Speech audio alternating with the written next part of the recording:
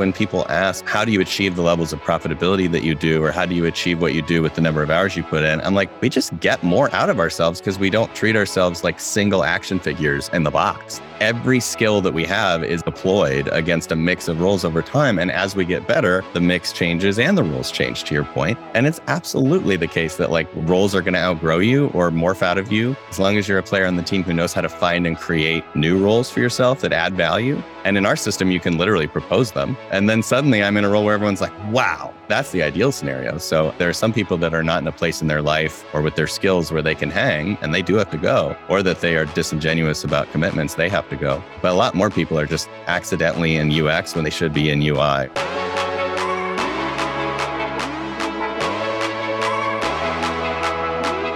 I'm Ben Grenell, part of the early startup team here at Levels. We're building tech that helps people to understand their metabolic health, and this is your front row seat to everything we do. This is a whole new level.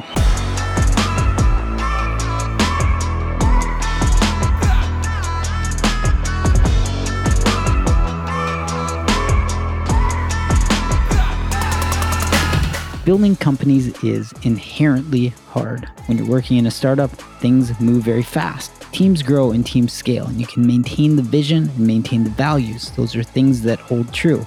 The culture is spread from one person to the next. It's something that we talk about with different thought leaders on an ongoing basis. But when it comes to org design, it's something that, if you're not intentional about it, it can be an afterthought. So, Sam Korkos, co-founder and CEO of Levels, sat down with Aaron Dingham, author of A Brave New Work.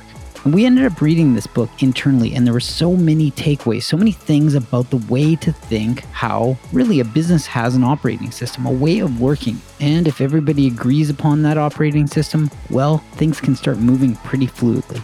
So Sam and Aaron sat down and they really dissected this idea of org design. What does it actually mean? And how can you think about having teams that essentially work autonomously and independently to keep pushing work forward and getting things done?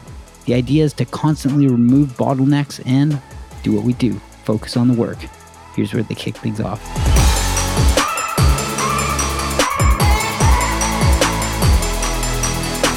We've read your book. We've implemented a lot of the ideas. There's a lot that we liked about it in terms of it certainly aligned with a lot of we'll call it the more idealistic way of building a company. Yes. So what I really want to talk to you about is we've started implementing a lot of these things, and where the rubber meets the road, there's a lot more friction and complexity than maybe one would hope for in doing this sort of thing. I think it's less about in some organizations, it's just like cultural resistance to change. People don't like change. Sure. That's not really the case for us. People actually really like the ideas. I think the biggest category that I wanted to get your thoughts on is the systems that we'll call it the API model, or each organization. Are you familiar with the many companies have these different types of organizations? Uber calls them platform teams and project teams. Sure. Are you familiar with that divide? And SpaceX has something similar where some organizations, like hypothetically, it might be the thermal team, which is they don't quite have enough work to just like be completely independent. Yep. But every piece of the puzzle has to check in with the thermal team to make sure their stuff doesn't melt. So they work more like a consultancy, and they have this API model like you describe in the book.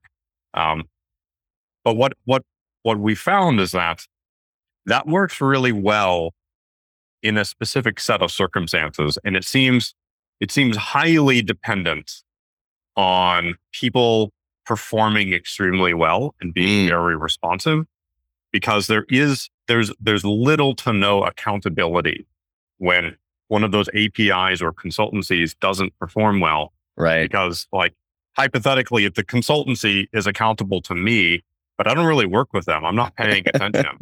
Right. So these other people are not getting what they need, and they get really demoralized, and they can't fire them. They can Right. give them feedback, but they don't really have to listen.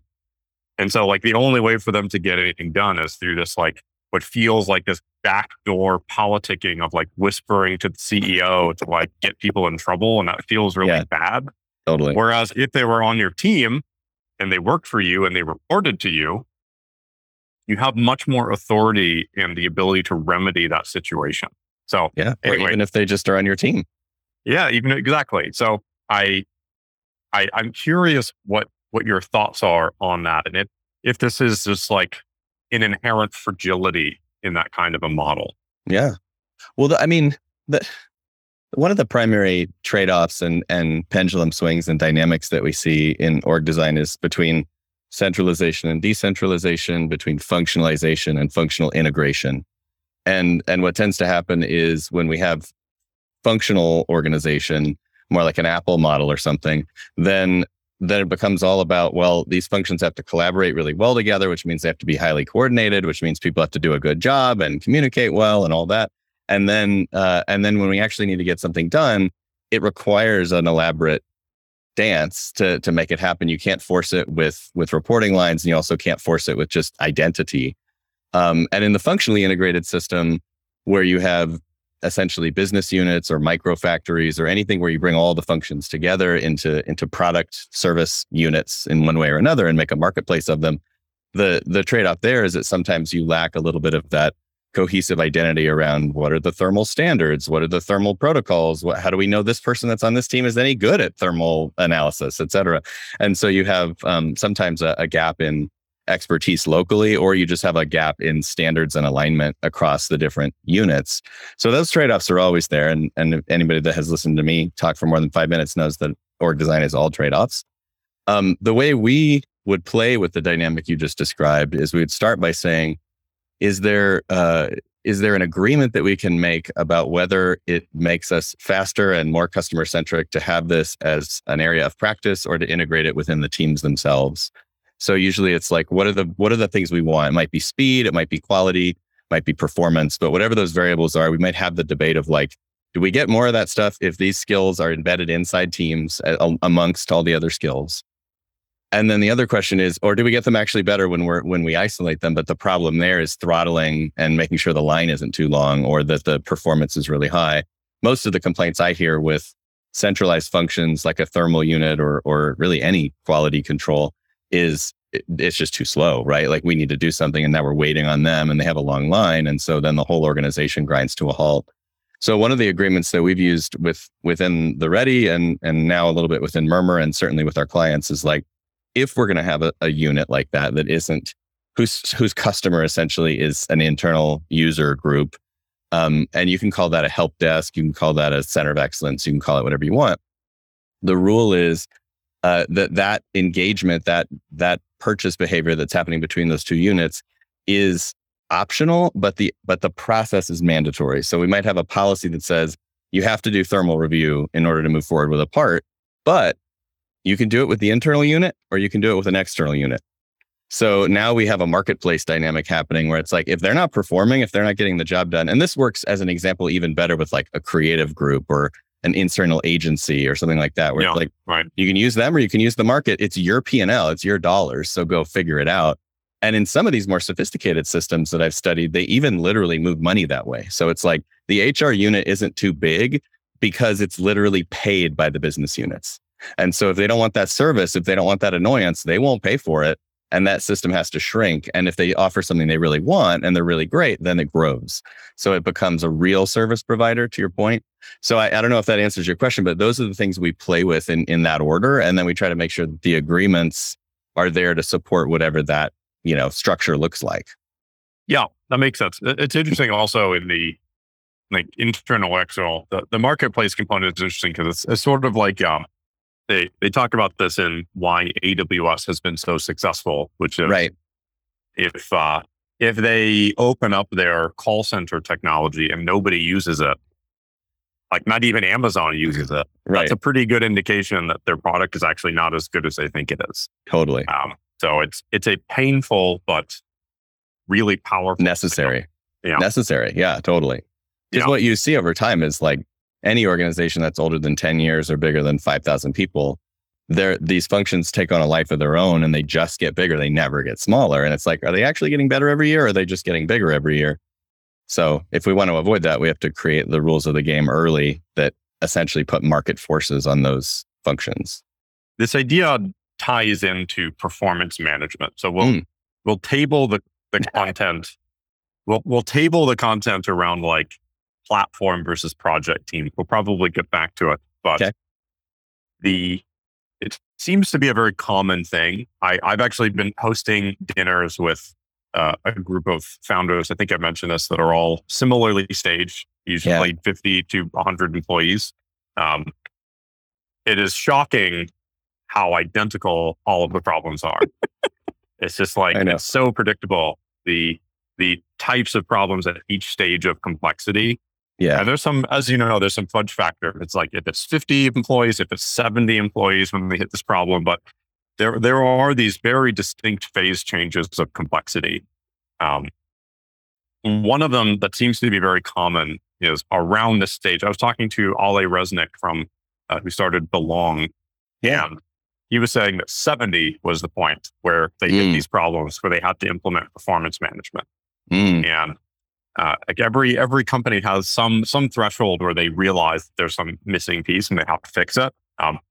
We're there now. We need to figure out a good way of giving people more direct feedback. I think culturally we already have that. It just hasn't been institutionalized in a way in terms of a process, which I think is a problem. One of the other things that I'm thinking about now is we treat compensation data as confidential. I personally don't care, but like the fact that Bridgewater doesn't share compensation data and they share basically everything else, to me is an indication that there's probably a good reason for that. Of like the people who are taking it as far as you can take it haven't taken it that far. I don't actually know. Do you have a sense of why they don't make compensation data public when they make everything else? And public, I just mean internally available, not public externally. Sure. Yeah. I've spent some time there and talked to a few folks. I don't know that I've asked this question directly. My sense is that in their ecosystem, there's quite a big differential around pay based on the different levels of role and execution that can happen in that kind of a marketplace. And that there's a sense that might be disruptive rather than helpful. Because, when you have a 10, 20, 30, 50x pay gap, that's just a whole different animal than like Phil makes 10K more than me. Sure. And so I believe that may be one of the reasons. I also think that their goal and their orientation is around personal development. It's not necessarily around equity and balance. And so everything they do is about growing people fast and aggressively in a certain kind of way. And it's not necessarily about other values that might be held. So those are my two assessments. We've spent so much time looking at open and closed comp models, and I definitely come down on the open side, having seen all the evidence. But to each their own. The main thing you're taking on when you go to open comp is actually just the period of disruption while all the assumptions and stories get broken. And then once you get on the other side of that, it's fine. And it's also fine if you don't do it. You just have made a trade-off around certain principles. Yep, that makes sense. And so this ties into the second category, which I think we're currently wrestling with. When we had this conversation about do we make compensation data available to everyone in the company, the conclusion was like, I think I was the only person saying yes. And it wasn't like I actually cared. It was just like, yeah, sure, it's fine. And everyone else was a really firm no. And so it was not the hill I was willing to die on. To climb, Yeah. And the second category, which we're wrestling with right now, is around performance management. Sure. Which is like, we've historically had things like one-on-ones, confidential. And like we share all of our reportings, all of our meetings are reported, everything gets shared. Yeah, I've watched a lot of them. You've watched a lot of them. Not a lot of our one-on-ones though. Some of them are, but most of them aren't. And people's performance is not made public. And so like we can take the the Bridgewater example is a really interesting one of like, I think they call them baseball cards, where you get to see, well, like, here's Aaron. His strengths are organizational design, project management. His weaknesses are he's a poor communicator. He's bad at this. He's bad at that. Sure. Like you can, and you see it, like you see it and everyone else sees it. And like, you know who is performing well and who is underperforming. That's like people's status as a performer is visible to everyone and it's not a secret or a surprise. Right. And we haven't done that. We've kept it very confidential. And some of the people on our team use softer language of like, we don't want to damage people's reputations. We want to make sure they save face. We don't want to like create problems for them or disrupt their lives. But at the same time, like when that person departs and they depart for sort of ambiguous reasons, I'll give you a counterexample. So when I did a podcast with Mark Randolph, who started Netflix, one of the things that he said is people notice what you tolerate. Yeah. And like if they see poor performance and it's not called out as poor performance, and you don't say like, we are firing this person because of performance reasons. And if you just like let them sort of create their own narrative and you just let it go, then you're not really reinforcing it and people don't learn anything. And you've actually, I think, created more anxiety. But it's also feels kind of mean. And that's mean is like a childish term to use, but it's like it can almost feel like you're using somebody as an example. Like you're burning them at the stake as like a threat. So I don't know what the right balance is there. And we're struggling to figure out, do we make do we make performance conversations public to everyone? Do we make do we have a chart that says like Aaron is a high performer and Bob is a low performer? And that's just like visible to everyone on the team or not. I don't know what the right model is here. Yeah. I mean, in some ways, there's so much to say about this. You could do an entire podcast just on this question. The one thing that I have noticed throughout my career is that organizations love to do this thing of these people are top performers or high potential employees and these people aren't. And it's binary and it's very simple. And the top performers get to go to Hawaii and the other ones, get a performance plan.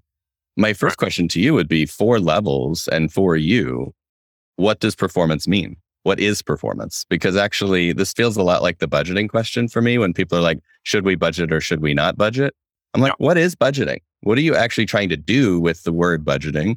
And then let's talk about it. And in actuality, most people are trying to do 3 things with budgeting, not 1.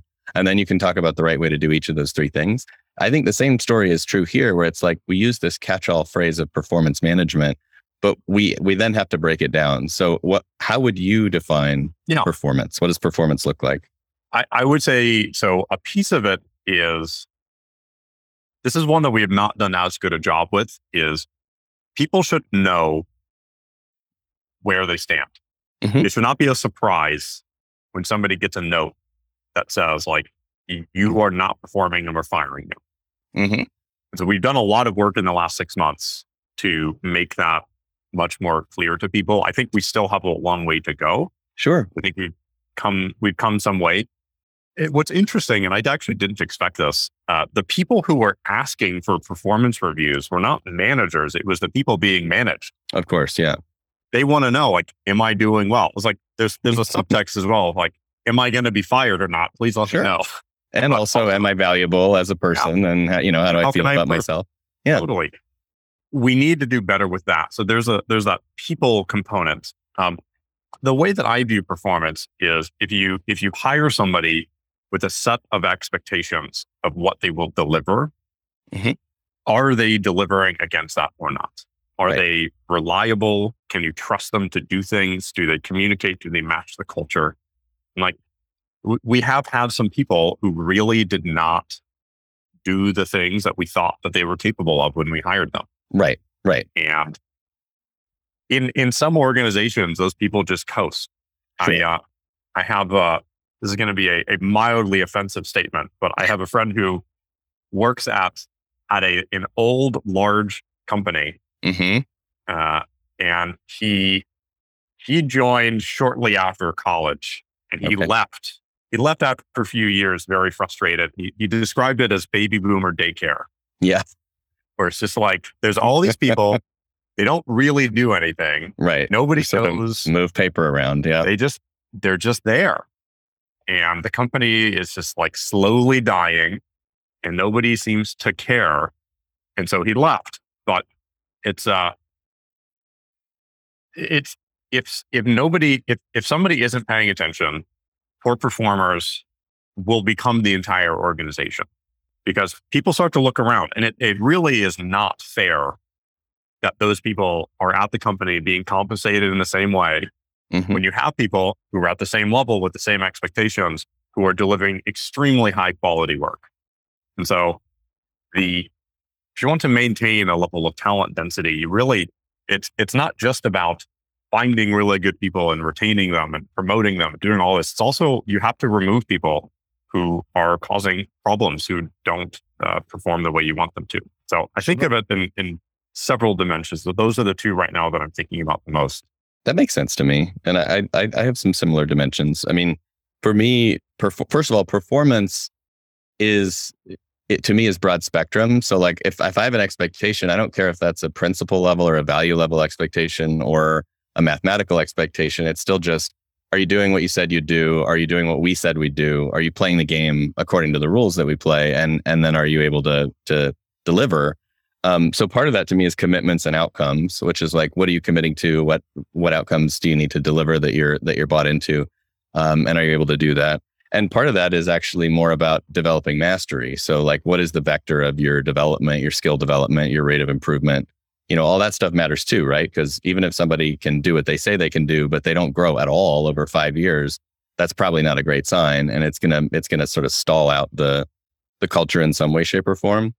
What's weird about performance management to me is that it is a couple things. Number one, it generally tends to be unidirectional. So it's whatever this leader thinks about this individual is performance management. And in actuality, it's like performance is more of a team sport than an individual sport. There's very vanishingly few things that we do alone completely that result in actual business performance. Most of it is collaborative. And then once we are doing it, who decides what good looks like? And the classic example of this in my business in facilitation is someone who has a certain kind of identity and background and life story will say, this is how you should facilitate. You should be strong and vocal and loud, and you drive the room. And then someone will come in with a different background, a different identity, maybe a different, gender identity, color, skin, et cetera. Maybe they have a totally different style. And so it's like, oh no, you're not performing as a facilitator because you don't facilitate the way I facilitate. But actually, maybe the audience is happy, right? And so a lot of it boils down to who do we ask? So a lot of performance for me is about reputation. And as much as possible, and we've struggled with this too in different periods of our history, but as much as possible, we've tried to build systems where reputation drives a lot of outcomes for people, how they're perceived by their peers, who wants to work with them, which clients want to work with them, at what level, how much demand on their time and existence there is. Like those social signals tell us a lot. Then there's the feedback component, which you were talking about, which is like people want to know how they're doing and they want that feedback and they want it for personal validation and they want it for career development and pathing, and they want to do it so they can not be scared that they're going to get fired. And so figuring out a way to make sure that the right people are getting feedback is critical. And again, not just feedback from one perspective, but from the perspectives that matter for performance in that role. So that really matters to me. And I think at the end of the day, what you're trying to do is stitch together a system where you don't have to do a once a year, one person top down performance review, but actually you have a set of agreements and a set of rituals and habits that are creating that clarity all the time. And then if something isn't working, there's a way to disrupt it. And so as an example, at the Ready, if you are not a good teammate or clients don't like working with you, eventually you're not going to be on a project. And when you're not on a project, we have an agreement that says if you're not on a project for a certain amount of time, we need to have a conversation. And so we let the marketplace decide like, this isn't working. Let's talk about it. But by the same token, maybe you're killing it in the market and you're billing a lot, but people are not responding to what it means to work with you. They don't like, maybe you're an asshole, whatever it is. We also have an agreement that's called member review, where someone can say, hey, I propose that we review the membership of SAM. And why is that? Well, for these reasons. And then a set of different roles and perspectives that we've preordained come together and they review Sam's membership. And is this working? And we go get the data we need and have that conversation. But both of those things are kind of organic and emergent. They're not happening on a schedule, and they're also not happening directed by me or by any other kind of figure who has power. They're just part of the rules of the game and how it works. And that's not perfect, to be honest. There are real trade-offs in that. But as much as possible, I like to design these things to be automatic and scalable rather than big time sucks and time drains, especially when they're inaccurate. Like, one person telling me that I'm good or bad at something is not very useful to me. And it's a huge time drain. But if I have ways to get information regularly from lots of different perspectives, and I have an overall reputational score in the system, then that adds up to something a little bit more meaty. Yeah, it's interesting you say that, because one of the performance challenges that we had, somebody we had to let go from the company. The first indications that I had that something was wrong was we assigned them to a project, and the person leading that project said, like, could I have somebody else on this project, please? Yeah. I was like, that's a weird thing to say. So yeah, it's an interesting mechanism. Yeah. And we have all of our teams managing their own membership. So we don't assign anybody to anything. It's always a two-way match. And that means that if anybody on a team at any time is voted off the island, they're voted off the island. So it's like, you're not on the UX team anymore. Uh-oh, what do you do here then? And then there's a point to have a conversation. So that can be helpful. It's more, social and more Lord of the Flies, but yeah, I prefer it. Yeah. Something that, Ms. and I, who runs operations, who I know you've talked to, we've been thinking a lot about organizational design. And he maybe sent you a document that he wrote around this recently. One of the things that became more clear to me is that, and tell me if this resonates with you, is that the first model that we wanted to have was much more around this idea of, you can have people accountable to many other people. They don't have to be, there's not a strict hierarchy per se. You can have a person on the support team can be accountable to the CEO for a project. And it doesn't have to go through a manager in the typical hierarchy tree. It's much more like a network graph in terms of accountability and responsibility. And we kind of already have that.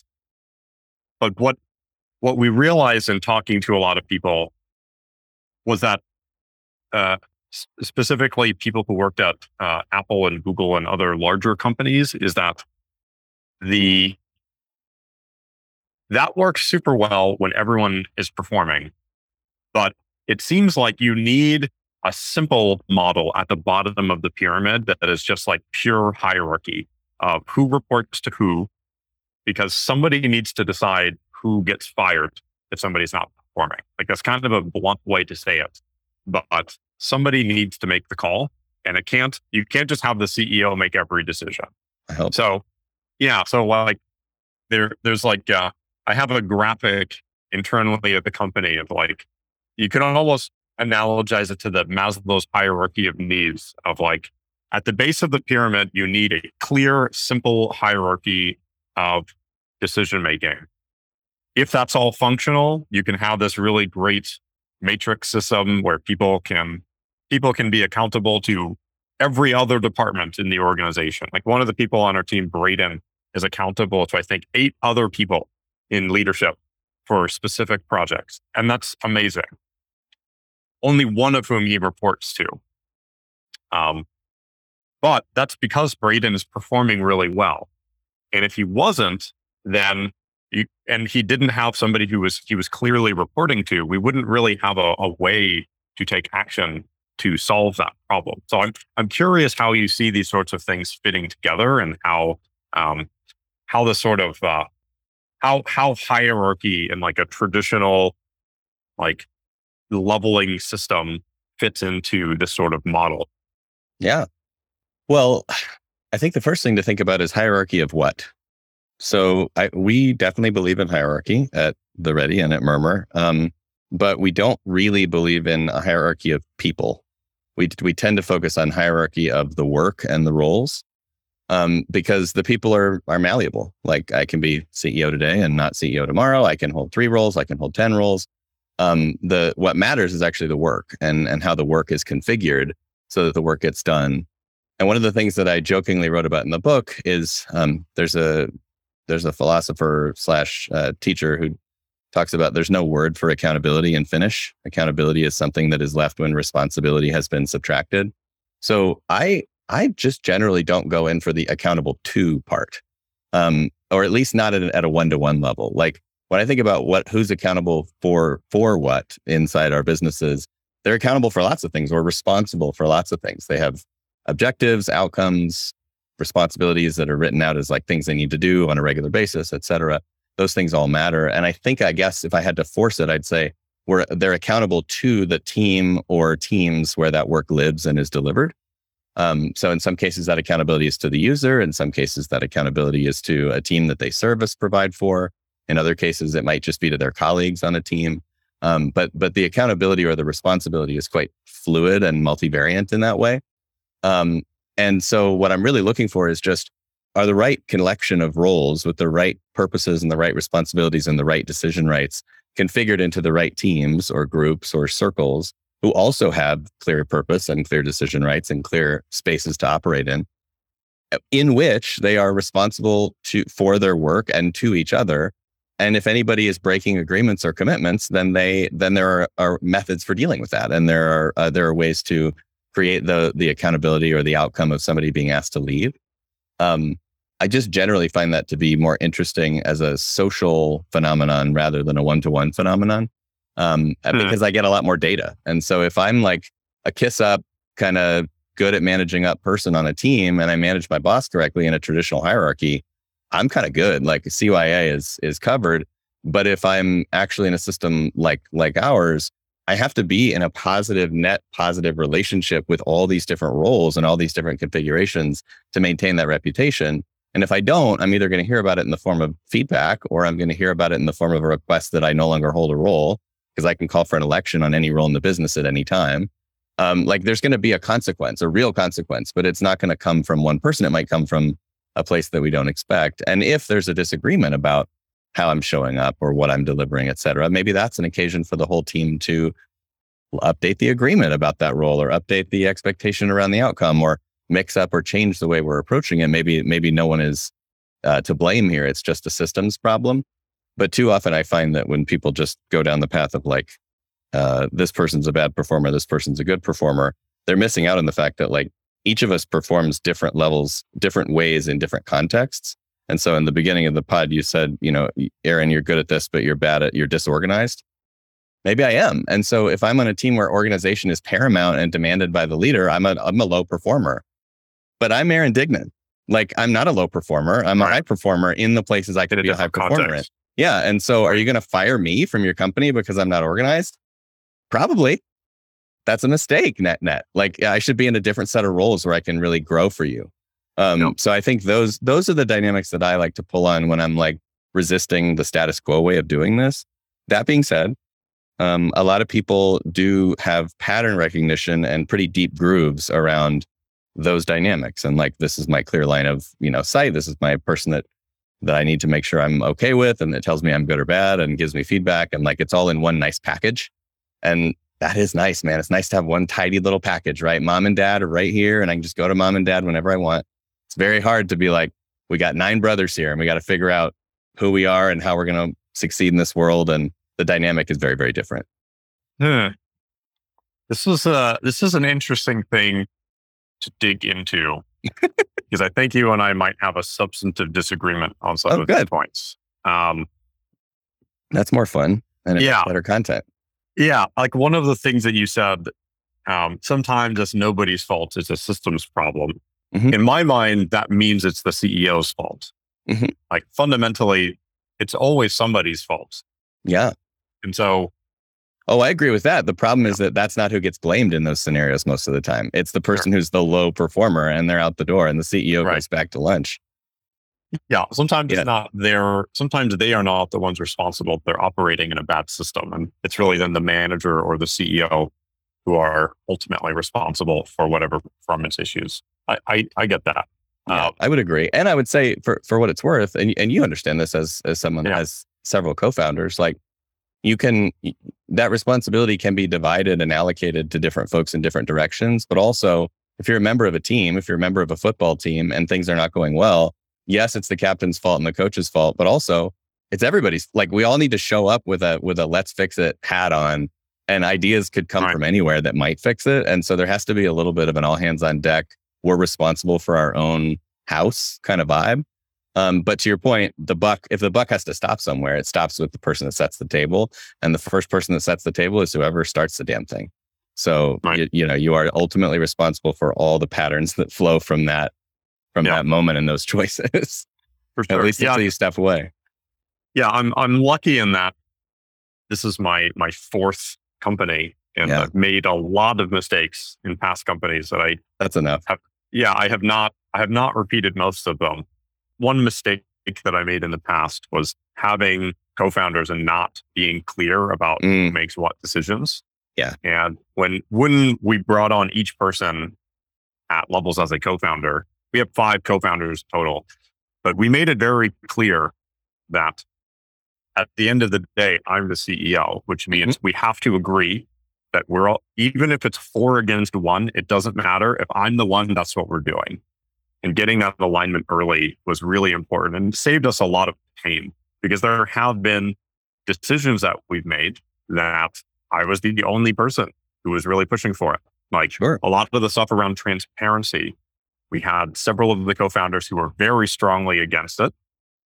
And we had a couple who were sort of passive.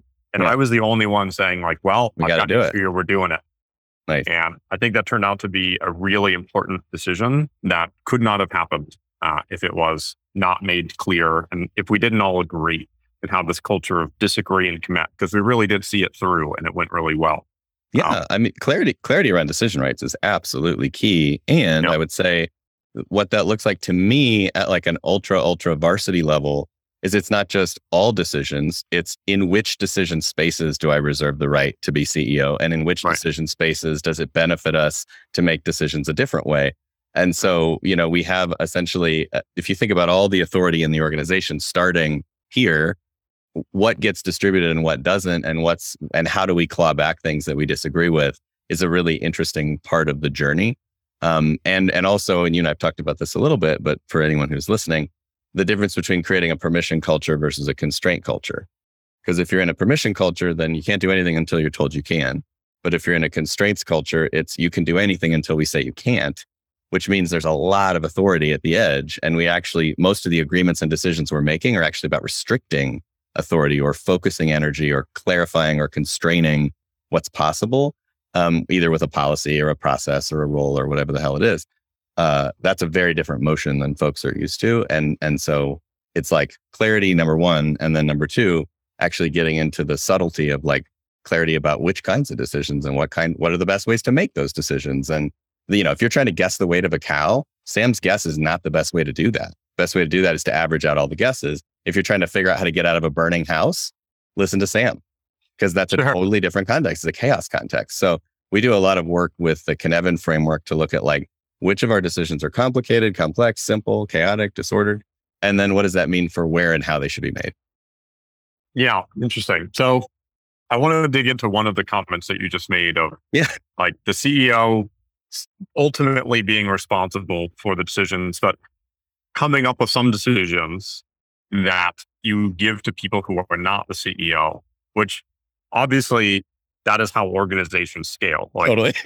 in my own, I wrote a memo on decision making, and like for me, the definition of leadership is people who have been entrusted with decision making authority of something that's strategically important.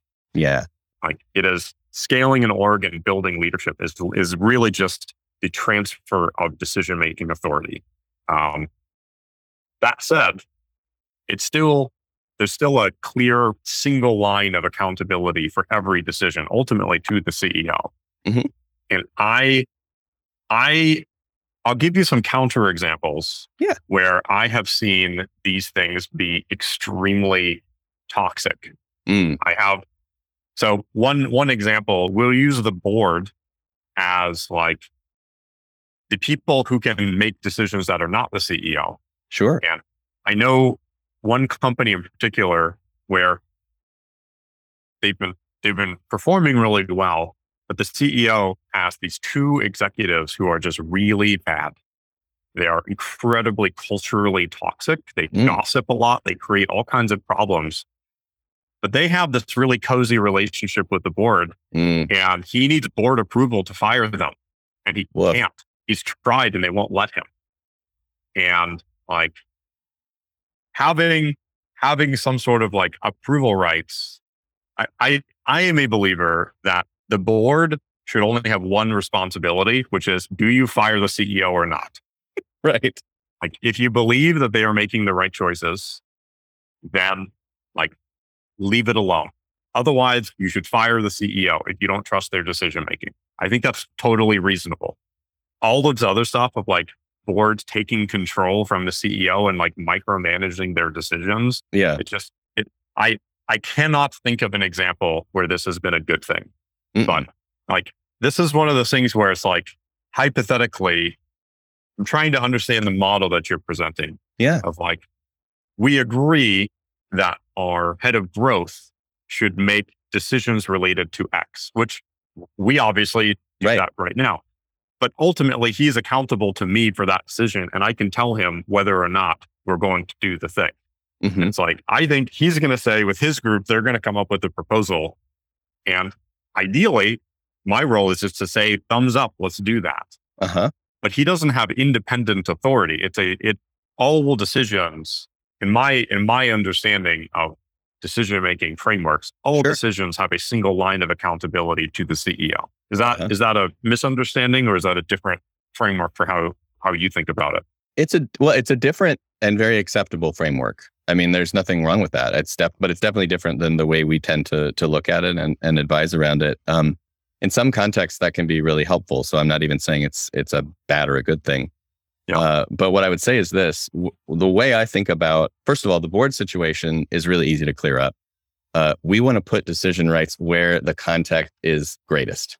So having people that are one day a month or one day a quarter looking at the business, making a decision about who I work with as a CEO, F that. Like, that is not even close to our philosophy. I agree. They essentially exist to do two things in my mind. One is to essentially bring different perspectives to bear, societal, economic, social perspectives around our purpose and how we're manifesting that purpose in the world, and picking somebody to set up the table. So we're right on the same page about that. Where I think we have a slight difference in approach or style is that I look at the decisions that each successive team, whether it be the leadership team, CEO, the board, whatever, every successive team all the way down, what the decisions they're actually making are decisions directly related to what they're doing, and then decisions about which decision spaces and purpose spaces they're carving out for other teams to operate within. And so it's more like a two-step accountability than a one-step. So you're talking about, they make a decision, they bring it to you, you don't like it, you change it. That's like direct connection. The way I think of it is, I've given the studio circle, along with my other leadership team members at what we call our source circle. We've given the studio circle that produces all our content a purpose around building the brand through content, and some authority and decision rights around what we produce and where we produce it and where we send it and all that shit, and even a budget around how much to spend. Once we do that in our model, I do not have the right to interrupt or disrupt that process, except by changing that charter or who fills that role of stewarding that circle. So I can be like, I don't like the last 3 decisions that y'all have made. I'm going to make a proposal that we re-elect a new steward for that team. Or I can say, I don't like the last 3 decisions y'all have made, so I'm going to propose that we change the charter for that team. But I can't just go in and interrupt a decision in flight. It's the design, it's the blueprint of the organization that we actually have direct authority and accountability over. The executional reality is one step removed. And there are trade-offs there. And the trade-off we like about that is the level of ownership, intensity, stewardship that we see from people when they can't be interrupted and when they're fully accountable for the result and the outcome. There's no like, well, I checked with whoever. we like that. The trade-off is that sometimes stuff happens that we don't like. Okay. Yeah. It sounds like we're not as far off as maybe I thought with the difference in language that we were using. Yeah. Okay. So tying into some of the specific language that you just used, which is I've given them the authority, which means it means that you can then take away the authority if something goes wrong. But the whole point of giving them authority is because you trust them to make the decisions. And so it's not that you're giving them the authority because you have that trust, and they will come to you with some suggestions of what they want to do. I can tell you 9 out of 10 times, because we have the right people in the right roles, people will come to me with a proposal. It's like, hey, all right, we just finished our content strategy. Here's what we're thinking. And I might have like a couple of things to add that maybe they don't know because of context in different parts of the company. But usually I just go like, that looks good. And then that's it. And then they execute completely independently. And we, for the only subtleties I would add is, first of all, nobody comes to me with anything because they're doing it, they're executing. So I'll see it, basically I'll find out about it. But we do have what we call an advice process. And so if somebody's making a decision that they feel a little over their skis about, or a little underskilled, or they just want context and support, they can choose the right roles within the system to get advice from. And that might even include me or Rodney or one of the other people that have been here a long time. But that advice does not come with strings. So if somebody comes to me and is like, should I spend $100,000 on this quarter from the Revolutionary War? And I'm like, no. And they do it. They're not fired for not doing what I said. It's just like, I told you. And now have you learned something? And like, can we put this into practice in the next time? So that's the first clarification. And then the second one is, we're thinking of when I say I gave them that authority, to be very, very specific, because we work in a constraints-based system. What we actually did is the leadership team, the source circle, which is mostly made of elected members, by the way. It's a very democratic team, but it's a team with power, concentrated authority about making our content into that group of people before anyone could make content, any content they want at any price. And we actually concentrated that authority and said, no one else can make these sorts of decisions now because we're focusing it into this team. And that was a consent-based decision with up to 10 or 11 other people. So it was not just me. The places that I make decisions that would be considered more of like a small, just me or almost just me, would be at the board level, where Rodney and I hold the only 2 board seats. And there we do make fundamental decisions about the structure of the company and how we build it and what the rules of the game are, with just the 2 of us, still with consent. But it really acts, a lot more like a board. And so, it's turtles all the way down, but that's the way we do it. Interesting. Yeah. There's definitely, I still feel like there's misalignment, but there are so many things that are similar. I'm trying to parse apart some of these things. I think it's just about what you want to prioritize, and also what, I think the context matters. I think what kind of work you're doing at what timetable, with what expectations, with what level of complexity and lack of clarity, like all those things count for a lot. But ultimately it does boil down to principles in action. Yeah, like I think about a lot of these things come down to simple decision-making models like a racing matrix, right? Mm-hmm. And I think we put together a lot of thoughts around how we thought decisions should be made. And it ended up basically reinventing the wheel of a racing matrix. Mm-hmm. And the R of a responsible is basically what we have as a concept of a DRI, which is a pretty common thing around a directly responsible individual. They are the ones who are ultimately responsible for the outcome of a project. No matter what happens, they are the ones on the hook. Okay. Cross-functionally. The accountable person is who you're accountable to. Eventually, there's like the bottom of that stack is the CEO. And so you might be accountable to the CEO, or you might be accountable to the person running growth, who is then accountable to the CEO for whatever it is. And the goal is to push those responsibilities to the edge of the system as much as possible, as opposed to concentrating decision-making authority in the CEO or in a very narrow set of people. You want to push that out as far as possible. Consulted is one that this is where I think a lot of companies get tripped up, which is in many organizations, people who are consulted have veto power over the project. And that's where a lot of these organizations get tripped up, where you end up with like this 1/n² problem of decision making, where it's like you end up with 25 consultants and the odds that that project is going to get completed is effectively 0. Yep. So like we make it very clear, very much in the same way that you're describing of like, if you want to spend $100,000 on a marketing project, like don't ask me for permission, but like you can ask people if they think it's a good idea. And some will say yes, some will say no. But where I wonder where I feel like there's maybe a gap in the way that we're describing these things is you have this group that assigns a person to solve a problem. But the accountability model that I'm describing is there's a step before that, which is you have to align on what the problem is, and that person has to agree to it. So like they will say, here's what I think growth should do for the next 12 months. Mm-hmm. And then I say like, great, you should do that. And you're accountable to me for that thing. Whether it's to me or whether it's to like a group of people, it doesn't matter. But it's like, we have now agreed that you're going to do the thing. Now you can go operate independently. Mm-hmm. Does that make sense? Yeah.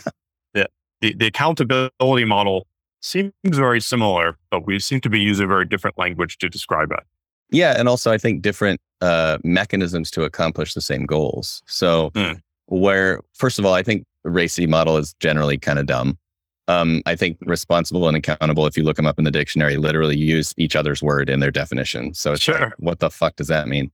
But at the end of the day, what we're talking about is who's on the hook to actually do it and make it happen. For us, that's always one role or one team. So that's clear. If we're wondering who is responsible if it doesn't go well, like who needs to fix it, it's pretty easy to just say, well, is the role in a team or a circle? Great, then it's their problem. Is that nested in a super circle? Great, then it's their problem. Like it's very clear always where the work lives in the hierarchy of work. So if something is going haywire in our growth team, we're going to hear about it in the source team, and then we're going to have to be ultimately responsible for fixing it. And if that doesn't happen, then the board's going to hear about it and be responsible. So that's very similar. But we don't feel the need to write that down for every freaking project we do or every role we create. It's obvious because the structure is transparent and intuitive. So I think that's the first thing. And then the second thing is, what does the definitional work around strategy or what we're trying to accomplish is actually an agreement that we have about how we do strategy and how we do prioritization. And so every 120 days, every circle in the company is doing strategic work in concert with the others and seeing what they're doing and providing advice, et cetera. So there's a lot of calibration happening about what the goal is, but ultimately that charter of that team that describes its purpose, that's the main instrument for making sure we're getting the right things done. And then when we look at the strategies, we can offer advice along the lines of like, if that's your strategy and your plan, is that actually the best way to pursue that purpose? So if the purpose of growth is to create more leads than we know what to do with, which it more or less is, more qualified, good, aligned, sustainable leads than we know what to do with, then everything that comes up strategically has to be put through that filter of like, is that happening? And if it's not happening, why? And does this strategy seem like it's well aligned to drive that? But again, we're not reviewing that from the perspective of we have to bless it. We're reviewing it from the perspective of they asked for advice on it from all the other people that they interact with and work with as a team, and they're going to get it. And then if they don't take that advice 2 trimesters in a row and growth is not happening, then there's going to be a consequence. But in the meantime, it's the model of like, let's give everybody enough rope, right? Sort of the model. So those are subtle differences, but I think they're just very, slight different mechanisms. Yeah, I think one of the things that I recognize in what you were just saying there is I think we're actually talking about different steps in the process, which is when the growth team has an idea for how they want to achieve certain growth goals, they can ask me if I think it's a good idea, but I'm not going to be the person I'm in a consultative role. I'm not the veto in that conversation. Yeah. It's the step before of like defining that accountability and that agreement model. Yeah. Of like, before we have said that you are responsible for doing a thing, having that agreement in place is something. That's what I mean when I say the accountability, the single line of accountability to the CEO is like having that agreement first. Well, and for us, it's really, I think that makes sense. And I think it's literally just a chain of agreements that are about the purpose and intent and scope of these different teams and roles, so that it's very clear. Anyone can click into Murmur and 2 clicks later be like, oh yeah, the growth team is supposed to be accomplishing this with these responsibilities, with these decision rights. And is that happening or not? And then related to that, here are some expectations about how we do strategy and when we do strategy. When it gets down to the level of a particular initiative or project, if it fits in the scope of that circle and their budget, I'll never hear about it. And I don't want to hear about it. But if it's extracurricular, we have an initiatives agreement that's separate as well. So we make these nonlinear bets every 120 days as a team on stuff that doesn't fit in the structure. So it's like, here's the thing growth wants to do that's a wild swing. That gets proposed as a bet at our offsite, and then people actually do weigh in on that, and there is ultimately a consent moment for a part of the membership to buy into that. But again, even there, it's often multi-perspective, and there isn't like a final say person. In some ways, what's interesting about our model, maybe this is the interesting bit, because we run the whole company on consent. With the exception of decision rights that a role has, like if I hold a finance role, for example, I like set the budget for those initiatives total. That's not a debate. Like I set the budget. Like if I say it's 300 grand, it's 300 grand. So that is a role decision, right? And we have lots of those around the company, lots of places where roles have total power to make shit happen. But that power was given to them through consent, through the group agreeing that it's safe to try. Most of the like power that happens is actually the power to object, not the power to consent. And so like things are going to happen unless it's proposed and somebody's like, I don't think this is safe to try. And that's a power that typically within a team is shared. Like every role has that capacity to be like, wait a second, because frankly, we play from position. So like if someone in a finance role and someone in an HR role and someone in a growth role and someone in a sales role are like seeing this idea, I actually want them each to look at it through that lens. And if sales is like, this is a terrible idea, I want to hear that, I want to actually like play with that a little bit before I try to like say, well, I love it, so it's happening. And it's funny because we had something in our last retreat. We have an initiative going around a campaign. We're doing a marketing campaign, and the idea that was selected by the group that was entrusted with that money in that initiative, that came forward was really divisive. Like people that heard about it were like, whoa, we do not consent to that. We're not okay with it.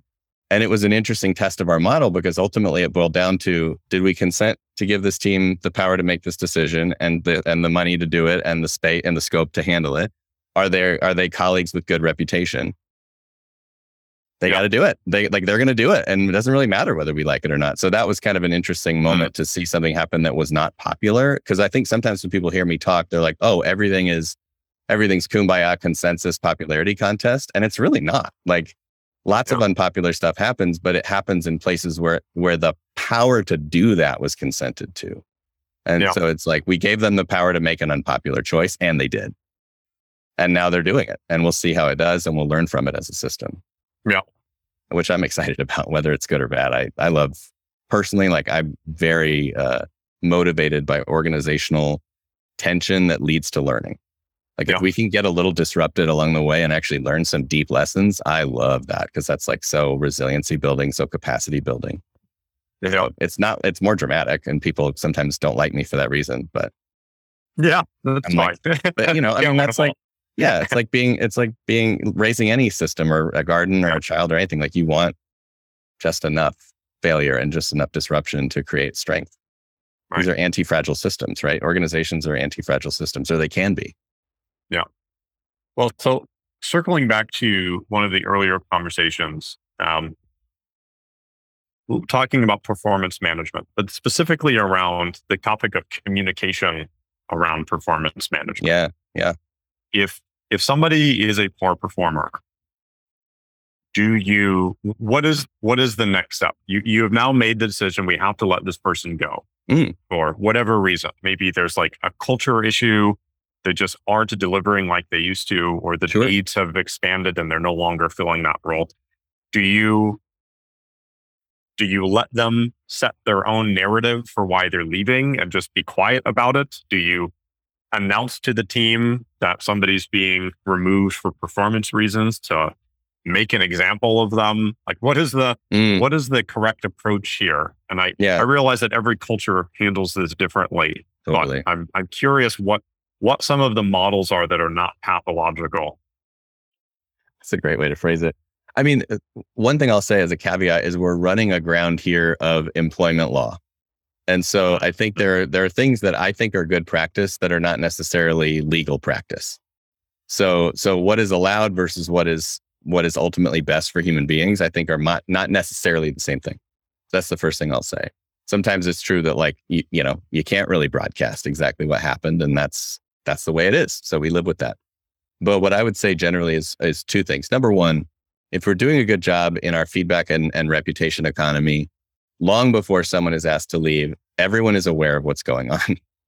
Just because they're there, they're present for the kinds of feedback and information flows that are going to happen when something isn't getting delivered, because it's constant. Like, we have a weekly action meeting where we're asking, what do you need, and what needs to be unblocked, and what is the status of all of our most important initiatives in every team in the business, whether that's done asynchronously or synchronously. Like, the writing's on the wall. If shit is not happening and someone's not delivering, people on that team know for sure. The whole system may not. So to your point, like, it's local, not global, right?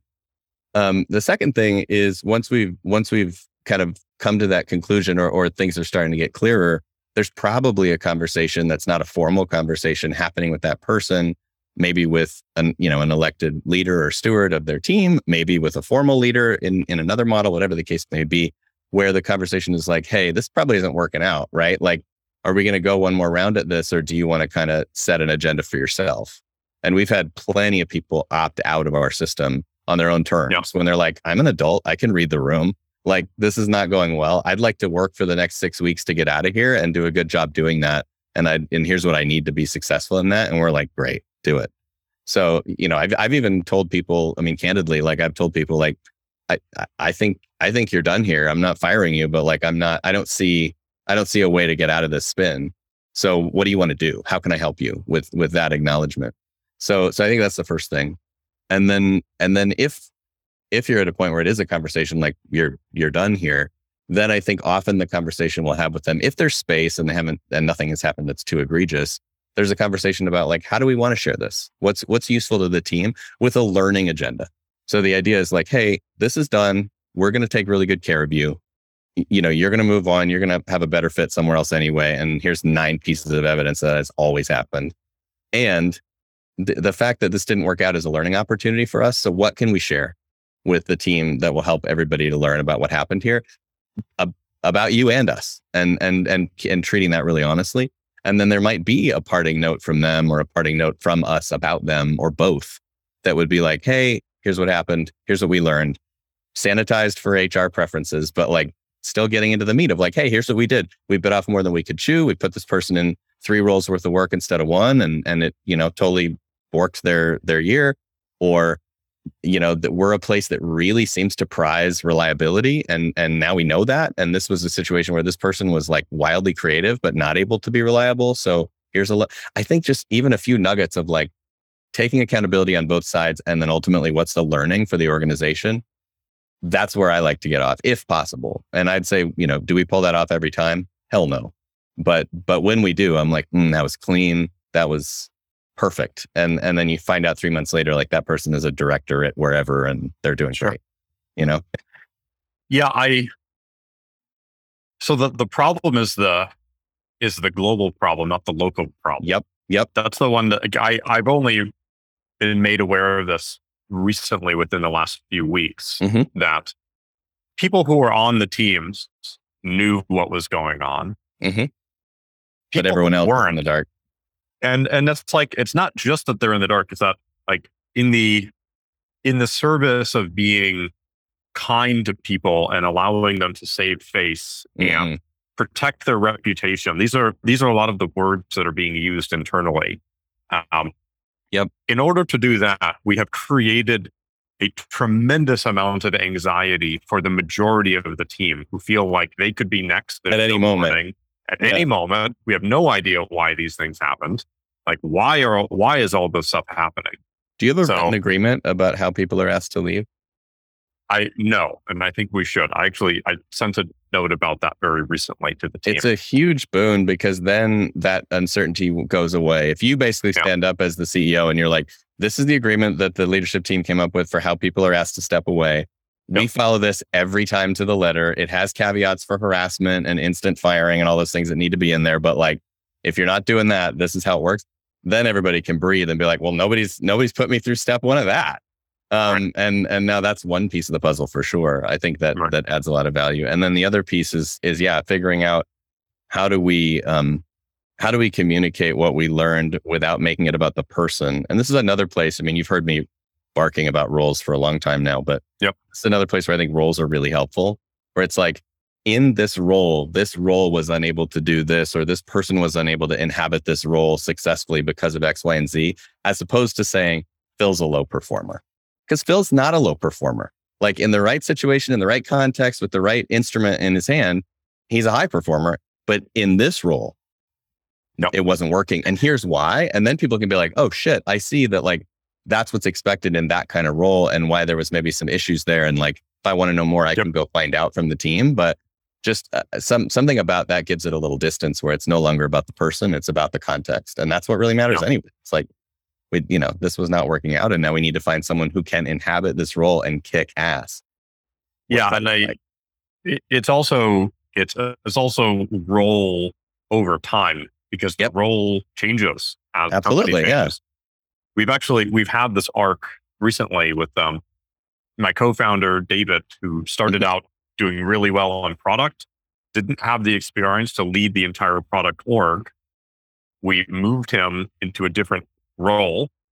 And he's now doing extremely well, and we're adding more and more responsibility onto him. So just like finding where people's sweet spot is at any given time. It's like sometimes the function can grow faster than you realize, and then you end up ideally. I mean, that's the ideal scenario, right? That's what you want to have happen is you want the organization to outgrow the people because you're so successful in each of the stages. And that's one of the reasons also why we pride ourselves so much on a role mix rather than a role singular, because it may be that it's like, you know what, we're pulling you out of this role because you're not performing there. You're really performing in this role, and we're going to build another one like it that we can put you in, or we want you to go part-time, or any number of other possibilities. But suddenly we have like more tools in the toolbox to play with to get maximum performance. And that's why when people ask like, how do you achieve the levels of profitability that you do? Or how do you achieve what you do with the number of hours you put in? I'm like, we just get more out of ourselves because we don't treat ourselves like single action figures in the box. Like every skill that we have is deployed against a mix of roles over time. And as we get better, the mix changes and the roles change, to your point. And it's absolutely the case that like roles are going to outgrow you or morph out of you. That's good, right? And as long as you're a player on the team who knows how to find and create new roles for yourself that add value. And in our system, you can literally propose them. I could be looking at a role I'm failing in and be like, man, I'm going to get fired. I'm going to propose a role that I can beat the shit out of. And then suddenly I'm in a role where everyone's like, wow, you're delivering and we're loving it. You know, that's the ideal scenario. So obviously there are some people that are not in a place in their life or with their skills where they can hang, and they do have to go, or that they are disingenuous about commitments, they have to go. But a lot more people are just like accidentally in UX when they should be in UI, or they're doing testing when they should be doing, engineering or something. Cool. Well, this has been very helpful food for thought. I'm going to be doing a lot of writing over the next few weeks to try to sort this out for ourselves. Cool. But yeah, I really appreciate you making the time. This is a helpful perspective. Likewise. Yeah. It's useful for me too, because as we build Murmur, I'm having to learn how to communicate and build around these different perspectives and compromises and priorities and trade-offs. And it's like, it doesn't do anybody any good to have a tool that is so principled that nobody can use it. At the same time, I want to offer some of the juice for the squeeze here to the broadest number of people. So every conversation like this is really useful to me. The language that you use around an operating system is very interesting. And I think sometimes just knowing what agreements you should have is really helpful. Like my friend Zach Goldberg is writing a book on like running technology and engineering teams as a CTO. He wants to be like what's that guy's name who wrote the Great CEO Within? Yes, Matt Mockery, I think is his name, something like that. He wants to make the same book but for CTOs. okay, yeah. Like one of the things that I really got out of Zach's book was saying that making it clear what the process is for firing somebody actually reduces anxiety. Yeah, because people know it's like, well, as long as if I don't have a PIP in front of me, it means I'm not going to suddenly be fired without warning. right. So like just having that at least lets people know that they don't have to be on edge all the time. And I hadn't really thought of that before, but you mentioned something very similar, and that makes me think that we really need to do something similar. Yeah, I can't say that enough, which is like clarity, clarity, clarity, clarity, clarity. Like, what is the shortest, simplest way to have clarity about anything that is debatable, emotional, scary, frustrating, any of that? Like, that is the name of the game. And the shorter and sweeter they are, the better. But then people are just like, I know, I don't have to guess. I don't have to like read Sam's face in the meeting. Right. It's just like, this is how we play the game. Right. So yeah, I think at the end of the day, most of what I do is just teach people Monopoly. Got to have a rule book.